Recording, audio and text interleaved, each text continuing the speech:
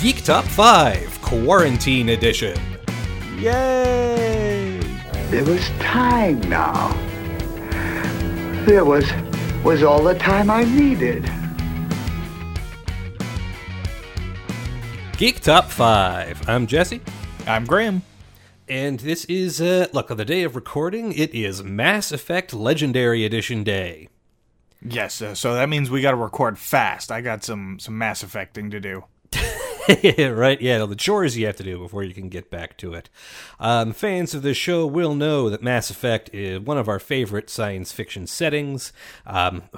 Basically at its best in the classic Mass Effect video game trilogy. Well, all three video games have been re-released with a graphical and some gameplay update for the modern consoles and PC. PC one's a little more complicated, but neither here nor there. What you need to know is that these games are touched up and ready to be loved again. They're ready to get out, ready to open their hearts to find to old friends and even new people. Look, if you haven't played these yet, go play them. I'm just trying to find a fancy way to say that. If you have played them, you can pay a bunch of money to play them again with better graphics and some fix-ups. Yeah, and especially the first game. The first game is at least 15 years old at this point, and I think even on release there were aspects of it that were not ideal, but it's always been a game that's story first, and the story is what kept people going and kept bringing people back to it. But now that they've had a chance to go back and redo elements of the first game, apparently it's a much better experience. But I think the story, like you said, that is the key to it. The thing about Mass Effect is, as much of it's a fun sort of role-playing game, space adventure, the key was the incredible story, the incredible characters, the incredible dialogue, just this universe that they brought to life in a way that very rarely happens these days. And we thought we would celebrate that a little bit today. It is just me and Graham in here to get you that concentrated dose of Mass Effect enthusiasm. Yeah, the last time we did a Mass Effect episode, it was all about the romances, and that's one of the fun aspects of the game, which is you pick your character. You can be a male Shepard or a female Shepard, and then there are relationships you can have with crew members based on that choice and how you interact with everyone. There's some people who are straight, some people who are bisexual, and some people who are homosexual, and the whole gamut is available to you with a certain selection of characters. I like how your description makes this sound like it's a dating game.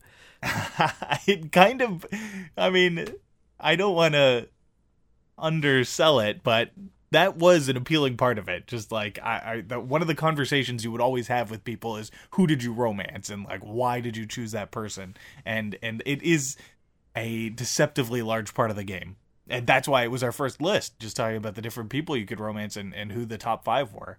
Now this list is also character based, but we have a whole new set of criteria for it.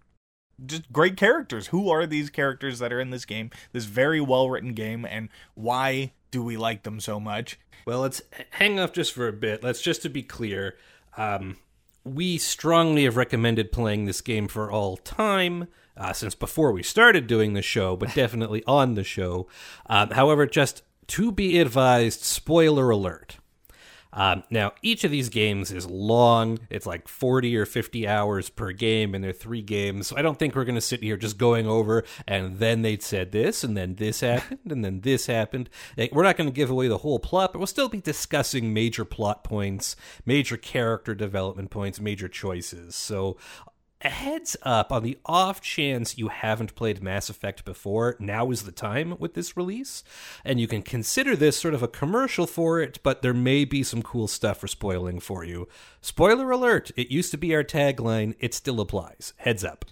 Yeah, from my perspective, I'm going to go mainly on what it is about the characters I like. I'm going to try and avoid plot details as best I can, but again, definitely there will be spoilers happening here and there. So, are we ready to get going now? Let's do it. My number 5 is Legion. Legion is on my list and a little bit further up. So we'll have to discuss that when we get there. My number 5, I put in Liara. Okay, she didn't make my list. There we go. Okay, Liara T'Soni.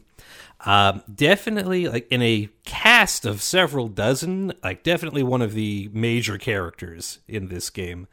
I really like Liara. I really liked her as a romance option. I really liked her for her character development. I'll skip to the end. The reason she's down at number 5 on my list is because I also feel like, as a consequence of being such a key part of the story, you have the least option to sort of affect her development. The way Liara develops is what happens in the story, and you can sort of bend it one way or another, but like other characters, you know, you can make them good guys, you can make them bad guys, you can inadvertently cause their deaths. Liara is pretty much stuck with on the same arc till the end. So I'll put that out there right now. As much as I like this character, Mass Effect is a game about choice and change, and she doesn't quite fit in. However, the arc that they give her is so cool. I love how her character grows. And yeah, I'll try to stray away from all the points, but it's going to be hard to describe. But like Liara is in all 3 games. When you meet her in the first one, she sort of plays the like eccentric intellectual archetype. You know, she's really comfortable when she's talking about science stuff and like her alien research and all that jazz, but she doesn't know how to relate to people, and they get away with not making her also a damsel in distress most of the time, because Mass Effect is a world where they have basically, like, some people have force powers. That's the quick way to explain it. Mass Effect calls them biotics because there is a base more in technology than in, you know, faith in the Force. I was gonna say Faith of the Heart. That's just wrong franchise. Yeah. So she can take care of herself with magic, basically, but she basically starts off as a shy nerd. And then stuff happens to her, and by Mass Effect 2, she describes it better than I will, because she has 120 hours to do it, but she goes from archaeology to being an information broker, and it's sort of the same deal. It's, you know, uncovering hidden bits of information, but she sort of joins a criminal network and grows a backbone. And by Mass Effect 3, at the end, she's sort of an action hero of her own. And like, besides the fact that she's sneaky and smart and like the person who's always in control, but also kind of a badass. And watching her sort of grow up through the lens of the other characters, I love that arc. So for me, one of the key differences between my experience with Mass Effect and yours is that you've played it multiple times all the way through, right? And you've sat and watched other people play it through. I have only done each game in the series once. So my experience is a singular path. And as we talk about stuff, I'm sure there's going to be interactions you've had with characters that I didn't even know were on the table, just because I've played it once. In this game, like Jesse said, is very much about choice, and one of the really cool things about it is choices you make in one game have huge consequences in later games, and it's mind-boggling to think of the hoops they had to jump through when writing this stuff out. So for me, when I was playing Mass Effect 1, there's really only 2 romance options. It's her or... Everything for you revolves around the romance, huh? Well, I mean, I didn't romance her, and so I didn't have the same level of interaction with her as I did with some of the other characters. And you can frankly, get to know a person without wanting to sleep with them, Graham. I only played it once. I had only one option here. I was like, I really want to make sure, I think this was my thought process anyway. I really want to make sure I have the romance with this specific character, so I'm going to completely like shove off anything so I don't even accidentally romance Liara. Which, you know, it's a video game. That can happen. But I also just kind of found her boring. She's not, like, her personality didn't draw me in, and when she returns in later games, she's cooler, and I always enjoyed when she popped up again. But as important as she was to the universe, she was never, to my mind, as important to the ship again as she was in that first game. And so she became like an acquaintance where I was like, oh, it's real great to see you. And then, you know, you do your thing with her and they're like, all right, we'll see you later. And then you go on with your life. So I mean, what I'm hearing is because I didn't sleep with her, I didn't find her very interesting. No, there are. I mean, that's what you've described here. Like the rest of my list is people I also didn't sleep with, and I found them more interesting. So, Okay. you know, spoilers. I don't know. I mean, yes, I agree she's boring in the first game, but that's her arc. She starts off as the shy, quiet nerd who sort of is the exposition machine. But then, like the Shadow Broker DLC in 2, okay, look, I mean, I know we're going to try to stray away from events, but this is you've killed the ultimate head of every spy in the galaxy, like the head of the mafia of spies. And there's that awesome scene where he has it all hooked up to a computer, and one by one, all his agents are reporting in, like, oh no, our system's down, our carefully planned criminal empire is going to collapse. What's going on there? And the emotions on her face, and the twist, like when she steps up and she like turns on the voice thing and this is the Shadow Broker, everything's fine, I've got it under control. And you're sitting there in the audience going, oh my god, what did she just do?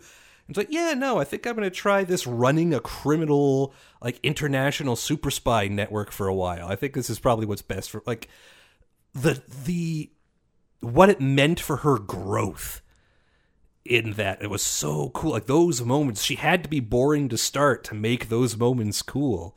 And then by 3, where she's just like, you know, she's executing Cerberus troopers and the growth is the key. I think the stuff that you found boring, I found boring too, but it needed to be there to mark the transition. She turns into someone awesome at the end. I mean, that's all fair, and I agree with that, but it was just, she wasn't as near to my heart as some of these other characters were. Well, we can work with that, I suppose. All right, anyway, so what's your number 4? My number 4 is Joker. Oh, didn't make my list. Okay, so he is, so in the course of the game, you not the build up Batman Joker. No. Yeah, hopefully.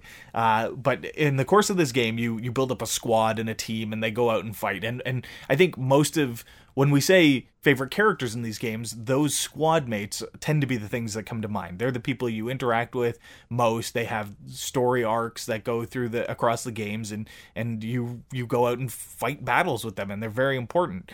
Joker is not part of your squad. He is the pilot of the ship. And yet he's one of the few characters that carries through all 3 games and has a primary role. You spend a lot of time on the ship, and so the pilot of the ship is important. Also, he's voiced by Seth Green and is delightful. He's this sarcastic, sort of bitter Joker. He makes funny quips, but he's also kind of a jerk. He's got this brittle bone condition, so he spends, especially in the first game, almost all of the game just sitting down, and he's I think part of his humor is pushing people away and allowing him to be by himself. And over the course of part 2 and part 3 of this series, he develops an attachment, or depending on your choices, he can develop an attachment to another crew member, and a romance can blossom. And it's a very unconventional one, and it's so fun to watch that character grow, especially since your character is one of the few characters that he really likes, and so you feel an attachment to him. You're one of the few places of camaraderie for him. Like you're the closest thing he has to a friend, and I just love watching his progress from this bitter guy who's just cocky about his piloting skills, and watching him change over the games and like willing to sacrifice himself for the team and for you. It's a great transition, and I really love his character. See, I was initially going to dump on it, but as you're describing it, like, that relationship is one of my favorite sort of B plots in the series. Are we trying to talk around it? Can we Go ahead. Okay, yeah. Like, what happens is he falls in love with the ship's sentient AI, and it's for a little while it's played almost like a joke. I mean, it helps that the sentient AI is voiced by Trisha Helfer, so it's kind of funny. But then the AI like basically gets an android body and becomes more of a real person, and a long arc over a lot of the game is the two of them figuring out what that means. Like, what does it mean for them to be in love and be together? And how does it work, mechanically? But also, like what do emotions mean in this context and stuff? And watching that relationship, that is fascinating. Like, both because on the level of how well it's acted, but also from a sci-fi perspective, like what an interesting sci-fi story. I feel like I'm taking your arguments about Liara and just turning them around, because I did feel like initially it was just like, it felt like Seth Green was the pilot of my ship, not a character in Mass Effect. It was, here's this comedian that I know, that I recognize from Family Guy and Robot Chicken, and he's in Mass Effect. Like, it didn't seem to fit right. I hear you. I always found the note of bitterness in so much of what he said was what differentiated them. Yeah. I was less interested than you, but that's purely a palette thing, I think. And yeah, who he is at the end of the story, I think he's one of the few people who's guaranteed to make it all the way to the end.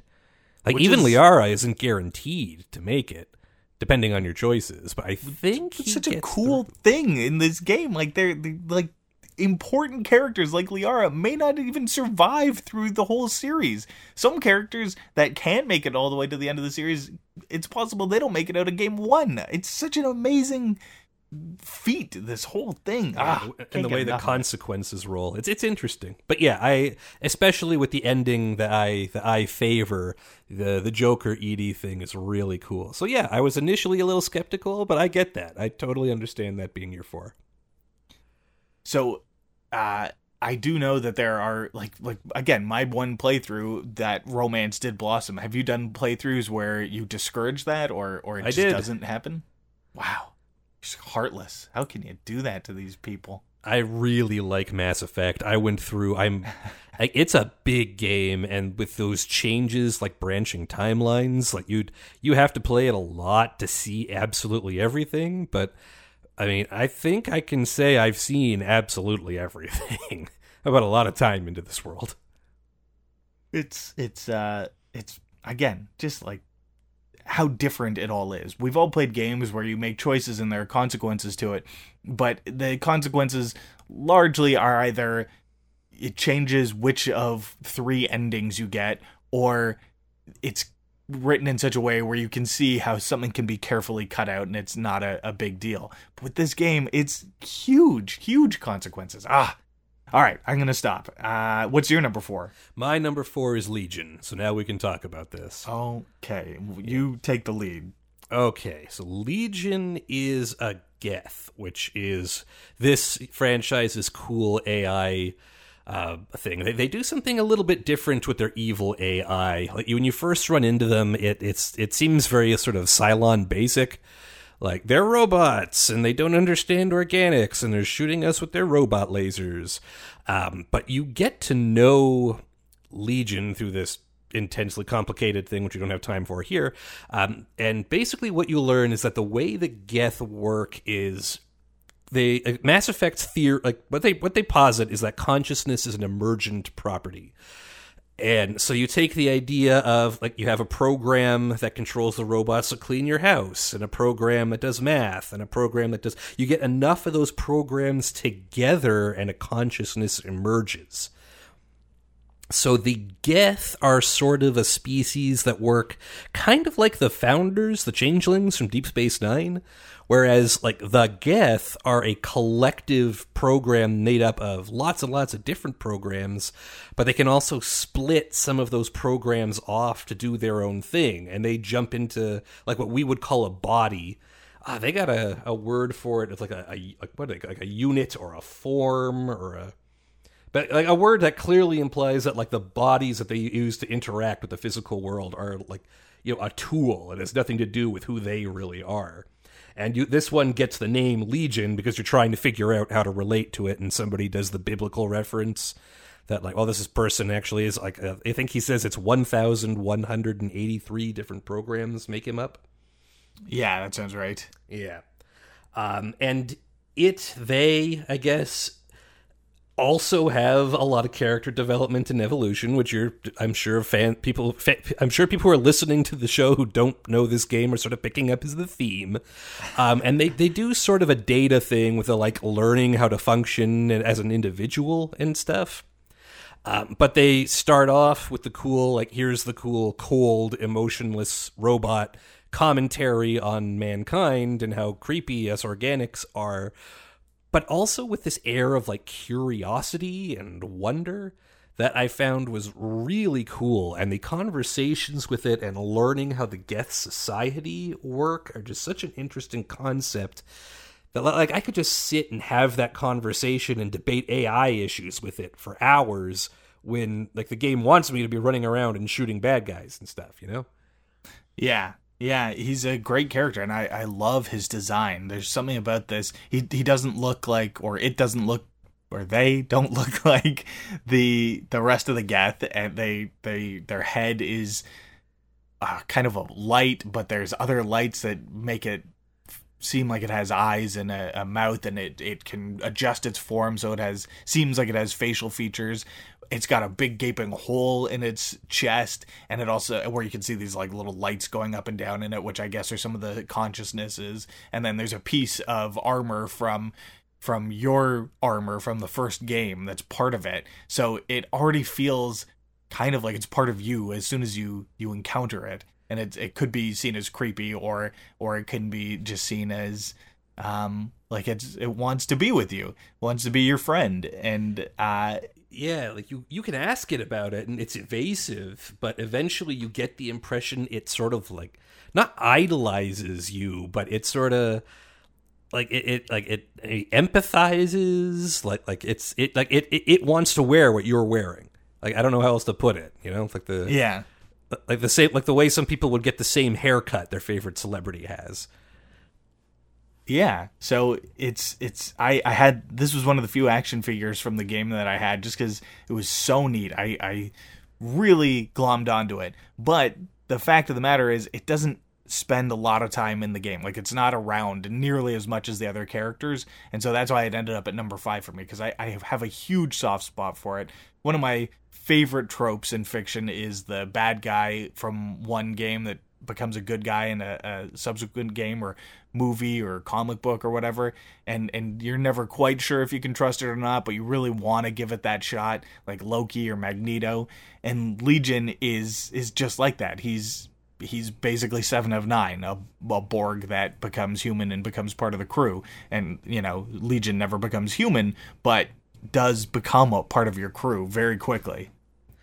And, again, like, spoiler alert, I guess, but yeah, like depending on your choices, it either stays a cold, unfeeling robot machine that can become a bad guy in a couple of different points, in a couple of different ways, or, like, on the completely opposite end of the spectrum, it can fully actualize.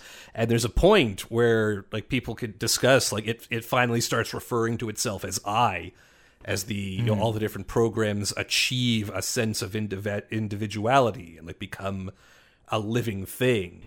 And it's it's so cool. Okay, well, should we move on? Let's move on. So my number 3 is Morden Solus. Is also on my list, but higher up.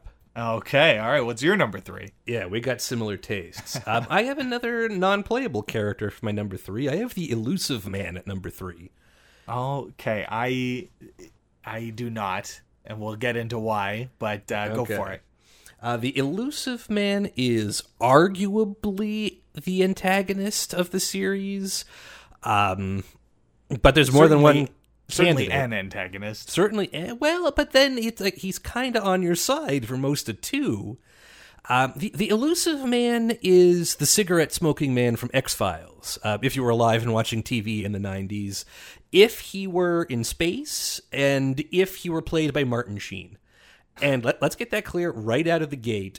One of the best things about this character is that he's played to perfection by Martin Sheen. Yeah, and he looks like Martin Sheen, except, probably younger and fitter than he was when he actually recorded the lines. But the character is modeled. When you see that character's face, it's the face of Martin Sheen. Yeah, it's very much his performance. It's his voice. It's his facial expressions. It's him doing it. And he's a fantastic actor, and it comes through really well in this game when we first see him in Mass Effect 2. But he is sinister. He is playing the role of like the evil puppet master from behind the curtains.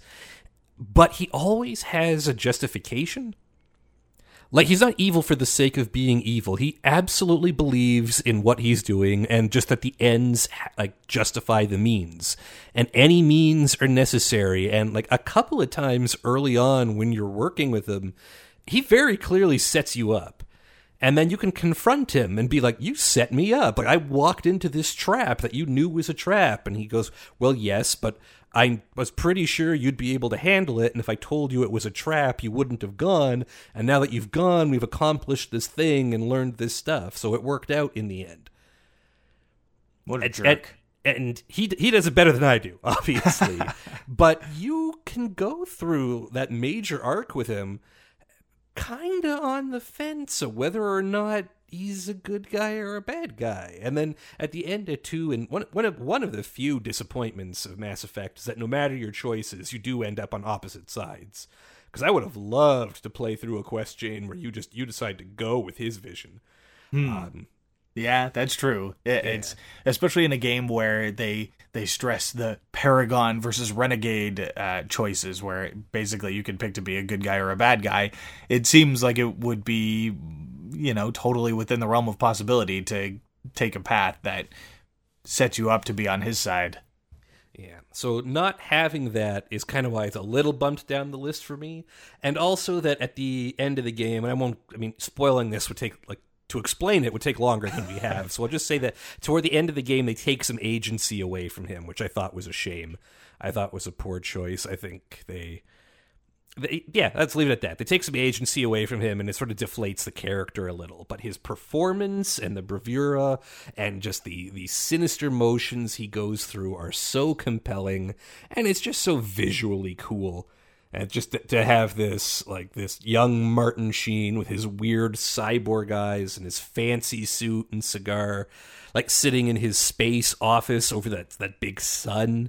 It's such a cool, sinister look, and he's messing with you. You know it, but you also kind of trust him, even though you shouldn't. He does it so well. It's a very cool character.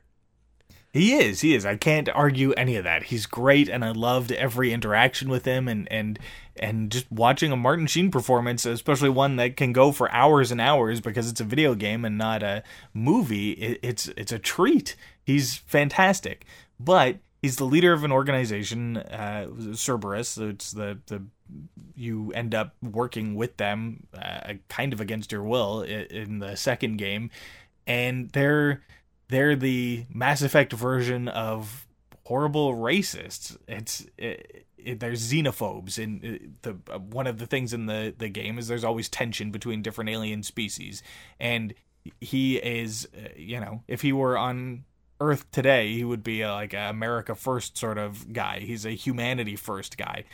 Everything has to be about the betterment of humankind as opposed to the betterment of all of the galaxy together. And since he's a space racist, it's really hard for me to elevate him on this list, to be like, this is a guy that I think is really cool. There's other characters like, Ashley doesn't make the list for similar reasons. Yeah, but that doesn't take away from his cool, that takes away from I wouldn't want to be his friend. Yeah. But I mean, go for it. I'm just saying, that's like saying I wouldn't want to put Darth Vader on my favorite Star Wars characters list because he killed all those kids. It's like, well, yeah, he did. But like as like he's still a cool character, even though he's done bad things. Like those are two different ideas. You're right, and that's true. I guess it's just that, you know, when I play these games, I invest a lot of myself in the protagonist. You know, to me, it's not Shepard so much as it is me, and they're just calling me Shepard for some reason. And so when I play and there's characters that are espousing these like horrible perspectives and opinions, I reacting as I would, and it's hard for me to distance myself from that and appreciate the character on its own merits without seeing it through my own eyes. Yeah, I can see why you wouldn't want him around. Sure.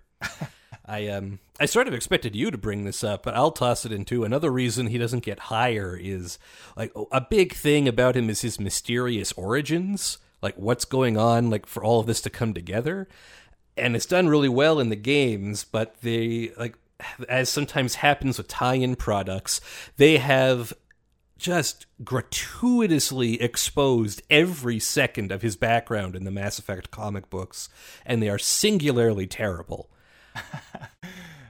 Well, I started reading the comics. I don't remember if I got to the Elusive Man stuff or not. It's the sort of thing where I read them once and they kind of completely Mass Effect comics aren't great. Mind. We can say that. As people who love Mass Effect, we can say that. But this especially, it's heinous. It's exactly what you expect it is. It's the Elusive Man, but when he was a little kid, and how he gets where he is, and he just happens to keep bumping into cameos from other characters from the games. And it's just, it's brutal. So I'll grant you that there's an unfortunate blowback effect on the character from these comics that, like, since that's such a lousy story and has done so much, it affects the actual character. Yeah, it's like how the sequel movies don't seem so good now that we've seen Rise of Skywalker. It sort of fed back and made Force Awakens and Last Jedi worse. Same thing. So the Elusive Man does suffer there, and that's why he's sort of in the middle of my list. Just while we're on the topic of these sort of expanded universe aspects, the novels, or at least the first few of the novels, were actually really good. And I think one of the writers of the games, if not the head writer of the game, also wrote the novels, which helps. Those were the David Anderson books? Yeah. Yeah. I mean, I enjoy, again, I read them once. I don't remember everything that happens in them, but I remember enjoying them. Yeah. They're better than the comics. Yeah. Okay, should I do my number 2? Hit me with your number 2. I am going to go with Tali. Didn't make my list. Wow. Well, I have a feeling I know what your last 2 are then. So Tali is a Quarian, one of the alien species, and she's voiced by Liz Soroka in all 3 games. She's one of the few characters that can actually be a major part of your team in all 3 games. And one of the things I really like about her is she's just very sweet and enthusiastic, and she comes from this brutal background. Her species, it's like a whole anti-pollution message, I think, and like anti-AI message. They screw up their planet and they have to flee, and this whole species is just living on this fleet and desperately trying to find a home world. And because they are on this isolated environment of recycled air and recycled everything, they're really prone to illness, and so they're always in these protective suits. And one of the mysteries of the games is, what does Tali look like under her suit? And I think originally you never actually saw that, but they did added some thing at the end of part 3 where you get a glimpse of what she looks like under the suit. And of course it was disappointing. After 60 hours of gameplay, nothing was going to live up to it. Well, but let's be clear on that. We can spoil that. Like, what they did was they went to Shutterstock and got a stock photo and basically tinted it so she had alien-colored skin. Like, it's not just that it was disappointing because of the build-up, it's because no effort went into it whatsoever. I think one of the things people are hoping to see changed in the Legendary Edition is to see if they've redone that. It is, I cannot stress, it is literally a stock photo. Yeah. Like, they've done the bare minimum work to change it and make it look slightly alien, which is not what was pitched to us. You know, not in keeping with the content of the rest of the series, for sure. Yeah, and disappointing, especially in the first game. The aliens really came in all shapes and sizes, and by the end of part 3, it was getting sort of the Star Trek syndrome of everything was vaguely humanoid. And that's what they did with Tali. Anyway, way off track here. She's so they're a very isolated community, these Quarians, and she's reached this age where she has to go out into the world and find something. They're kind of a scavenger race, and the idea is all their young people have to go out on this mission and bring back something of importance, something that's useful to the fleet. And whether it's a piece of technology or an experience or something like that, the idea is they have to go out and it's a coming of age ritual. And so she goes out and joins your team and helps save the galaxy, and her character growth over the series is amazing. You know, she's this little more than a teenager in the first game, doing this coming of age mission, this whole idea of growing up. And by the end of the series, she's one of the, if she survives, she's one of the leaders of her community. It's such a fantastic progression for her. And by the end of the series, again, we're going back to the romance. You got a single mind there, my friend. The character that I had decided to romance was very important in part 2, but doesn't really factor into part 3 at all, which was disappointing. And by the end of the game, I was like, I had spent so much time with Tali that I really liked her. She was just this great character, had this great attitude, and if my plan was, if I were to play it again, I would try to romance her. And I don't know if that's going to happen this playthrough, but I'll keep you posted. But she is just... We're all waiting with bated breath. She's a fantastic character, and she keeps the ship afloat and has fantastic interactions with everyone else in the crew. Everyone seems to really like her, except for, Legion. Even Legion doesn't dislike her. They just are coming from very different perspectives.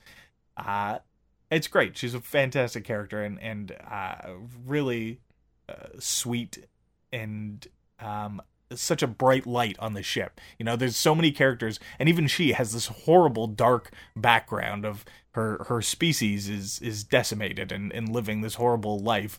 But she is always this beacon of optimism, and I really appreciated that. And I think I'll appreciate it even more doing it in this pandemic.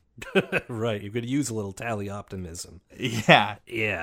Yeah, that arc is really good. They do a good job of growing her up, but without losing the optimism. You haven't romanced her, so you wouldn't know. But you, at one point, you can basically you're sitting with her watching the space equivalent of romance novels. And she loves these things, especially the musical numbers. It's sort of Bollywood. And your character's line is, "I love that you love this." Right. Because it's this terrible, ridiculous Harlequin romance musical movie. And at this point, she has grown up. She's leading her own cool squad. She's making decisions that affect her entire race. But she can still be this cheerful, optimistic, I want to say silly girl, but that sounds pejorative. I mean it in an endearing way. She's endearing. Yes, very endearing. And that makes it even so much cooler when she meets Legion. Where, this isn't too much of a spoiler, but the Geth and the Quarians, the Cylon comparison works out. In the metaphor, the Geth are the Cylons that the Quarians made that then rose up against them. And as far as Tali's race is concerned, these AIs, murdered them and forced them off their home planet. And you come on and you're like, hey, this one's going to join our crew. And cheerful, optimistic, loves everyone Tali, pulls a gun. And the negotiation there and the two of them figuring out how to get along. And then in the third game, a huge arc is learning more about what's going on between the Quarians and the Geth and what actually happened and what it actually means, and them learning about each other. Tali as a lens for that is phenomenal. I think when that happened in my playthrough, I was so devastated. And if you've played the game, you have to expect something like that's going to happen because the relationship between the Quarians and the Geth. But I was still like, why can't you just get along? You're two of my favorite characters, please. Now, we've been heaping praise. I'm trying to think why Tali has never interested me as much as a lot of the other characters. And in any other franchise, video game, whatever, like that would be sort of a dig. In this game, like it's just that the bar is so high. That's true. And honestly, when you get right down to it, and like this is a me problem for sure, but I think I just don't like kids. And like this isn't something I have hidden, but something about the juvenileness of her kind of got on my nerves. And that's not an indictment of the character or of the actor or of the writing or anything. It's just something that didn't sit well with me. It bugs me whenever we're on it's a dangerous mission and we have a bunch of professionals together and the fate of the galaxy is at stake and here's this 15-year-old who's out of place. Like it's like the Hoshi Sato of like from Enterprise. She's the Hoshi of Mass Effect, and it bugs me. You know, within the first 6 episodes of Enterprise, I think there are 2 about like, well, Hoshi doesn't even like space. It's scary, and it's like F off. It's a show about space. I agree with Hoshi because it's like Enterprise is the first. Well, not the first, but it's. We start fetching about Enterprise. I'm just making my point here in Tally's defense. With Hoshi, she's part of Starfleet. This is what the job is. Like it just doesn't make sense. And it's like, well, if she doesn't want to do it, there's 150 billion other people who can do it, and maybe not as well, but they'll do it without being whiny and in the way. Tally is trying to do the right thing, and your crew ends up being like a ragtag crew, so she fits in better in that sense. She's much better than Hoshi. It is an insult to Tally to make that comparison. Thank you. But just the juvenile bugs me personally on a personal level. It's a me thing. It's not you. It's me, Tally. I just don't like that personality type, and it rubs me the wrong way. And that's all.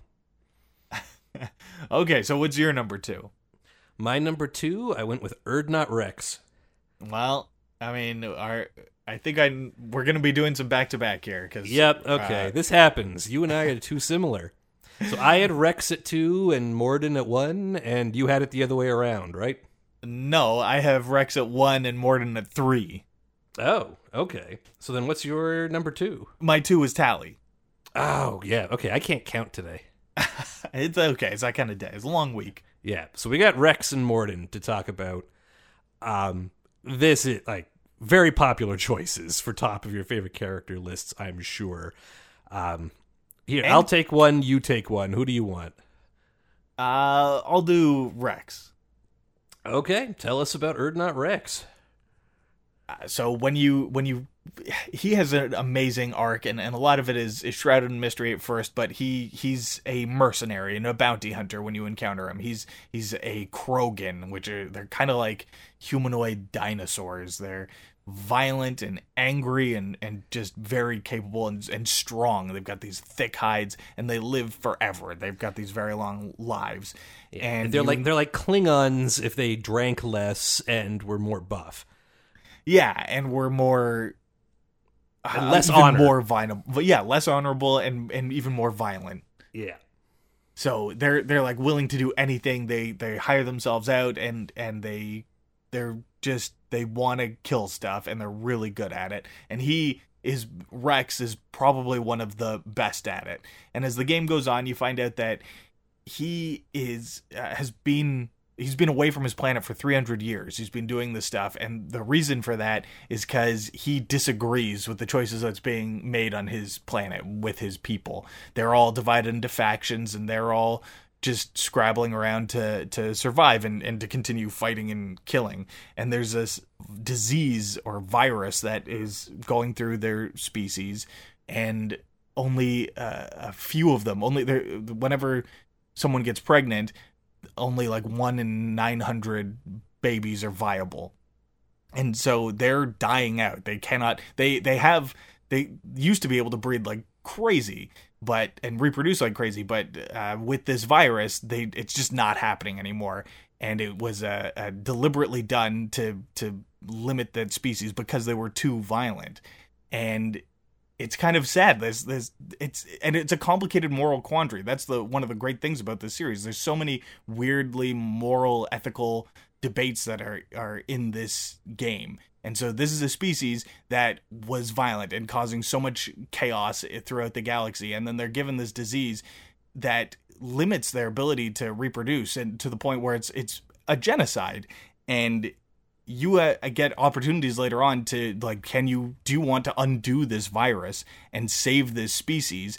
But if you do, are they just going to go back to their old violent ways? And Rex is one of the characters who's trying to make his species a little more manageable and bring them back to a place where they want to do things not just because they like to fight, but they're going to fight for the right reasons and concentrate on making themselves better in the meantime. And he's a great character, and you find all this out as he's just sort of sitting sharpening his knives in a corner of the ship, and you just go and you keep talking to him, and you find out more and more about his people and about him, and the growth from just this sort of gruff mercenary to this leader of his species is so fun to watch. And it's an arc that changes so much based on your decisions, even in the first game.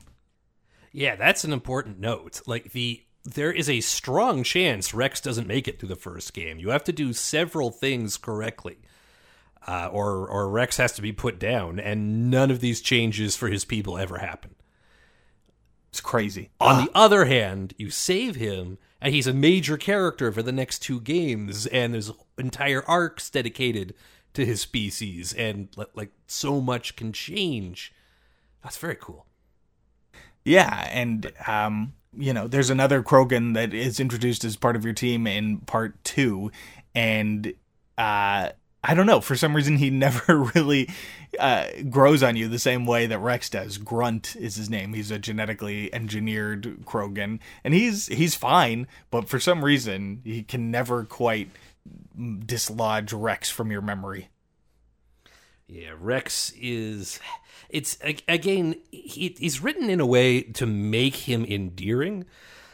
Like, once you go through his... Like, at the other end of his character arc in 3, he becomes that Klingon best friend. Like, we've talked about this when we're talking about Star Trek, how the Klingons start as the Russians in Star Trek, and then by Next Generation Deep Space Nine, they're sort of portrayed like dwarves. With the drinking and the singing and the all of that, like they become like your best friend bar buddy. Rex becomes the same way. He's still this incredibly intimidating badass mercenary, but he just loves being around you and your crew so much, and he's not the kind of person to hide those feelings. Those come out immediately. And it's just a joy to have him around. And a big complaint initially about 3, like even in 2, he won't join your squad. Like he has a big role, but you can't actually play him in the game. So in one of the major DLC components for 3, like the stuff that they added on later, they let Rex join your squad for a while. And like the way he introduces himself in that one is he jumps out a window and headbutts a shuttle. And destroys the shuttle. Yeah, and shows up and is just, hey, Shepard, who are we fighting? What's going on? Just to make the Klingon comparison even greater, Michael Dorn does the voice of a different Krogan in one of the games. Oh, does he play Reeve or does he play the shaman? Oh boy, putting me on the spot. I don't remember. You brought it up. Sorry. It was just an additional factoid in the back of my head. Gotcha. Well, yeah, I mean, that's clearly there, and they got Michael Dorn for that voice for a reason. I'll try and look it up here. Okay, no, he plays Uveng. He plays the other clan leader. Right. The one that you have to kill if you do Grunt's side quest. If you do his Krogan bachelor party thing. And killing Michael Dorn, that should be illegal. I mean, yeah. Literally it is illegal, but I mean, even in video, yes, no. in video and games, if anyone listening to this was planning on killing Michael Dorn, that is considered a felony, and you will face criminal charges for that. Just a heads up from your friends here at Geek Top 5. If you're caught. Anyway, he's great. Yeah, it also helps that he's mechanically in the game. He's great to have around. like to match his personality, he's a very aggressive character when controlled by the AI, so you can sort of always count on him to rush out there and draw fire, and it sort of makes it easier on you. Which fits his personality fine. So that's the way they programmed it, but it also helped. It's useful in the game to have him around because he's this giant, unstoppable tank of a character with a cool sci-fi shotgun. He can absorb a lot of damage. Yeah. And the headbutt. Man, you can't go every character in this game has a melee, and it's usually like a pistol whip or something. Nope, he's got that Krogan headbutt that just sends people flying. The Krogan's head is like half the size of a human body. Yeah, so he's a great character, and I love having him around. His story, when you talk with him, gets a little tragic and dark, but any other time he's around, especially with other characters, he's just his banter is some of the best in the game too. Again, with that bluntness. God, I'd be spoiling this for you at this point if I mentioned it, but there are a lot of different ways your relationship with Rex can go. He could be your best friend, or he can seek you out and try to kill you. It's brutal, man. But Rex is a source of joy for the entire series, and just Google, if you haven't had it, if you're not going to play the game, just Google the conversation between Shepard and Rex at the bar from Mass Effect 3 Citadel. It is a riot. All right, well, hit us with Mordin. Mordin Solus is the scientist character. He talks really fast and about a lot of sciencey words, and because it's sci-fi, they don't always mean everything. He's an alien. He's basically, his species is loosely inspired by the Greys, like our stereotype alien. So that's what he looks like. But the background of the character is that he's a scientist and a doctor, a medical doctor who used to be a super special forces commando. So he's a doctor, but he's also got this ruthlessness to him that works. So when you first meet this character, he has a clinic open in the scum of the galaxy, in Mos Eisley, basically. And someone mentions to you offhand how the local gangs were trying to sort of force protection money out of the clinic. So he shot them all and then mounted the heads on spikes and mounted them up outside the doors of the clinic as a warning. And you can ask him about it, and he's very not cold necessarily, but very methodical, just intimidation. That's the thing these sort of gangs understand. And sure enough, after I did it, they knew well enough to leave me alone, and that's what worked. Yeah, he's very much a the ends justify the means guy. Well, he starts that way. Like every character in Mass Effect, it's a giant arc. So he's fun to have around, again, sort of because of that bluntness. And he has that tick, the way you display that someone is intellectual in a piece of media is you have them think out loud, right? You have them mutter to themselves and say things you don't really understand. That's a stereotype, and he does that. But it's always comedic. It's always in the most bizarre. Just you walk into a room and he's muttering to himself about, crewmate infected with this disease. Disease is only sexually transmitted by this species of alien dog. Very curious. It's should I even ask?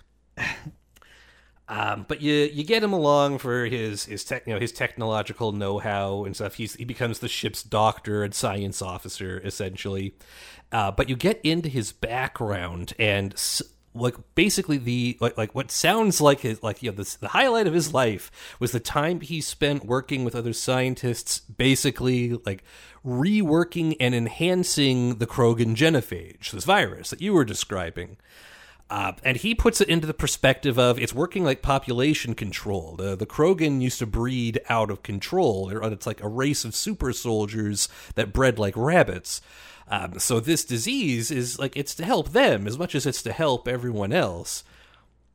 But it's also a genocide. And initially, he's entirely on board with it. He understands the big picture. And over the course of these games, that sort of starts to break down. And it gets to the point at the other end of it. And again, so many different permutations can happen because of your choices, but you can get to a point where he wants to cure it and you don't.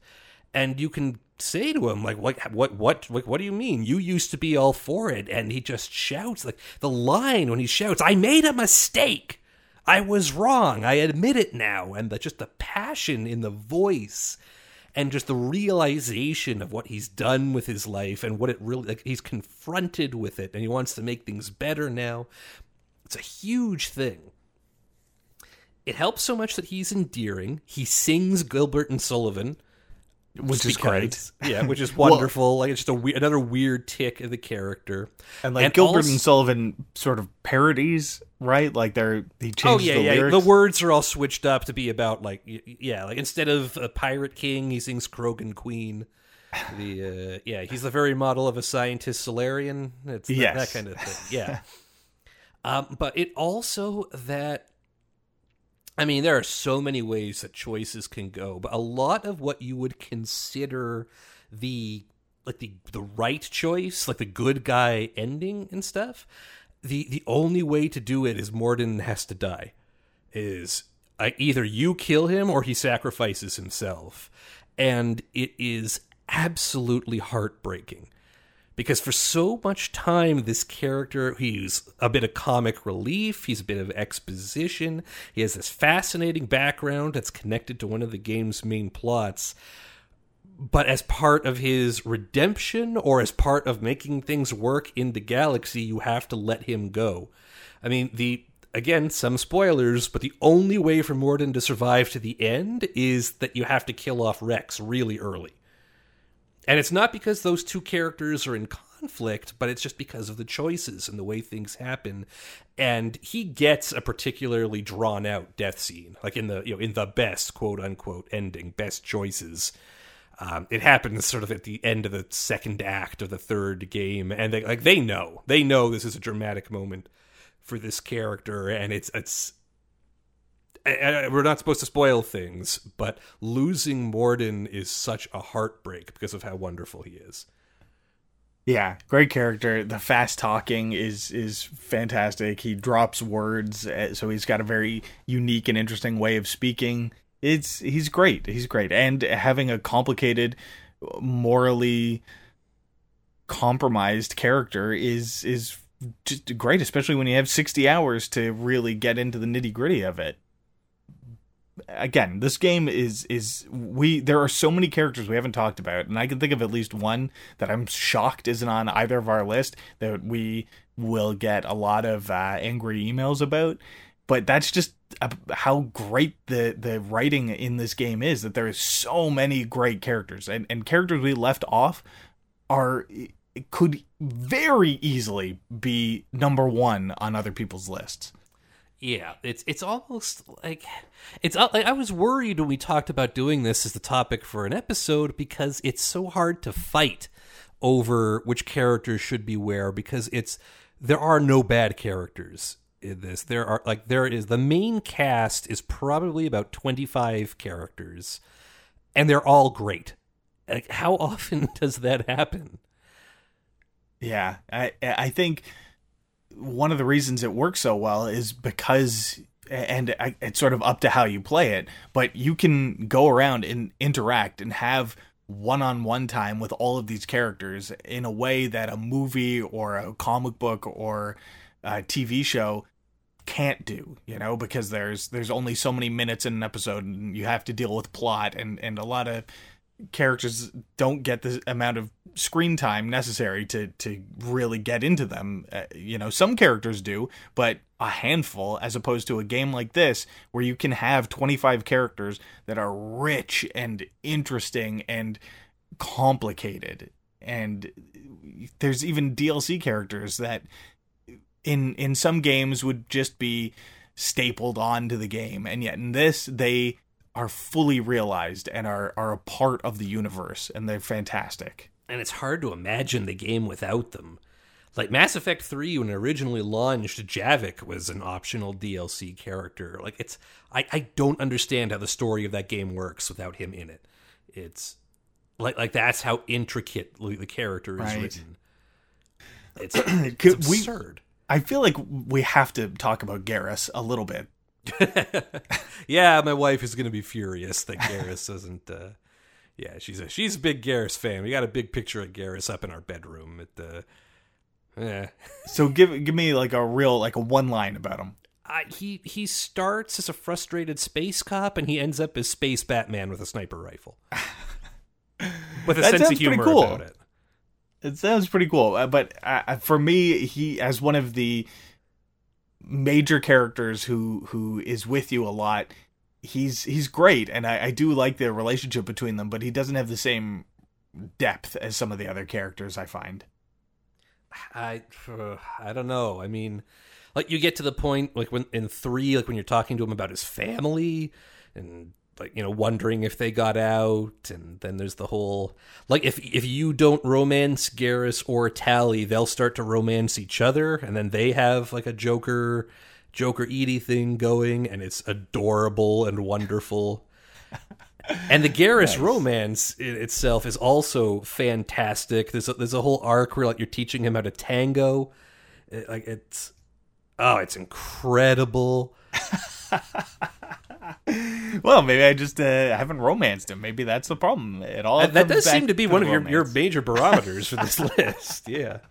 No, God, but we could be here for another hour. We could talk about Garrus. We could talk about Jack. We haven't said anything about Jack. Yeah. We could even the smaller characters like Zaid, who probably has the least screen time of any of the characters. He's still great. He's an Australian bounty hunter mercenary who'd be right at home in The Mandalorian. But with his ridiculous, like, Australian accent. Thane, I love Thane. He's got a great arc. Again, very tragic as so many of these are, but this an assassin, a poetic assassin. Yeah, a poetic religious assassin. Yeah, who's dying. Yeah, which is that's wonderful. That's an incredible thing. I just want to talk about Mass Effect for the next hour, but I know you want to go play it, so we should probably wrap up. Yes, indeed. Yeah. So look, we're patting ourselves here and saying we know we didn't talk about a bunch of your favorite characters. But if there's something you really wanted to point out, if there's something you really disagreed with, or even if there's something you really agreed with and just want to jump on the bandwagon, we'd love to hear from you. Graham, how can they get that to us? Please email us at geektop5@gmail.com. We're on Facebook, facebook.com/geektop5, and we're on Twitter @geektop5. We love to hear from you. We're doing the episodes that you request. We're getting your topic requests. We're getting occasionally just your fan mail and stuff you want us to talk about out loud. Please let us know how we're doing and what you want us to cover, because we're doing this for you. And, you know, we really appreciate you guys tuning in, and it's just fun doing this with you, with like-minded individuals. So thank you for writing in and for listening. While we're giving out thanks, I just want to say thank you again to Jamie Reum, guy behind our theme song. He's a local Toronto sort of musician and performer. You can check out his stuff at Jamie Reum Official or Jamie_Reum on YouTube and Instagram, respectively. Reum is spelled Reaume. Mass Effect Legendary Edition is out now. PS4, PS5, the latest Xboxes, God knows what the X Series, Xbox, SX, I don't even know. They have a weird nomenclature. And for PC, if you haven't played them, I cannot stress enough. This is a very unique, very powerful experience. It's worth giving it a go. And if you have already played them, I mean, you know what? This is the same game. So I feel you. I'm a little on the fence about whether or not I'm going to get it, but it is an incredible world. And this is going to be the best way to play it, arguably, for a long while, so it might be worth it. There is, I mean, it's a full price game, but it's 3 games and DLC in one. There's something like 200 hours of entertainment in there for you. More than enough time to keep you busy until we have a chance to do this again. Until then, I'm Jesse. I'm Graham. And this has been Geek Top 5. We love Mass Effect. Go play Mass Effect. We'll talk to you again next week.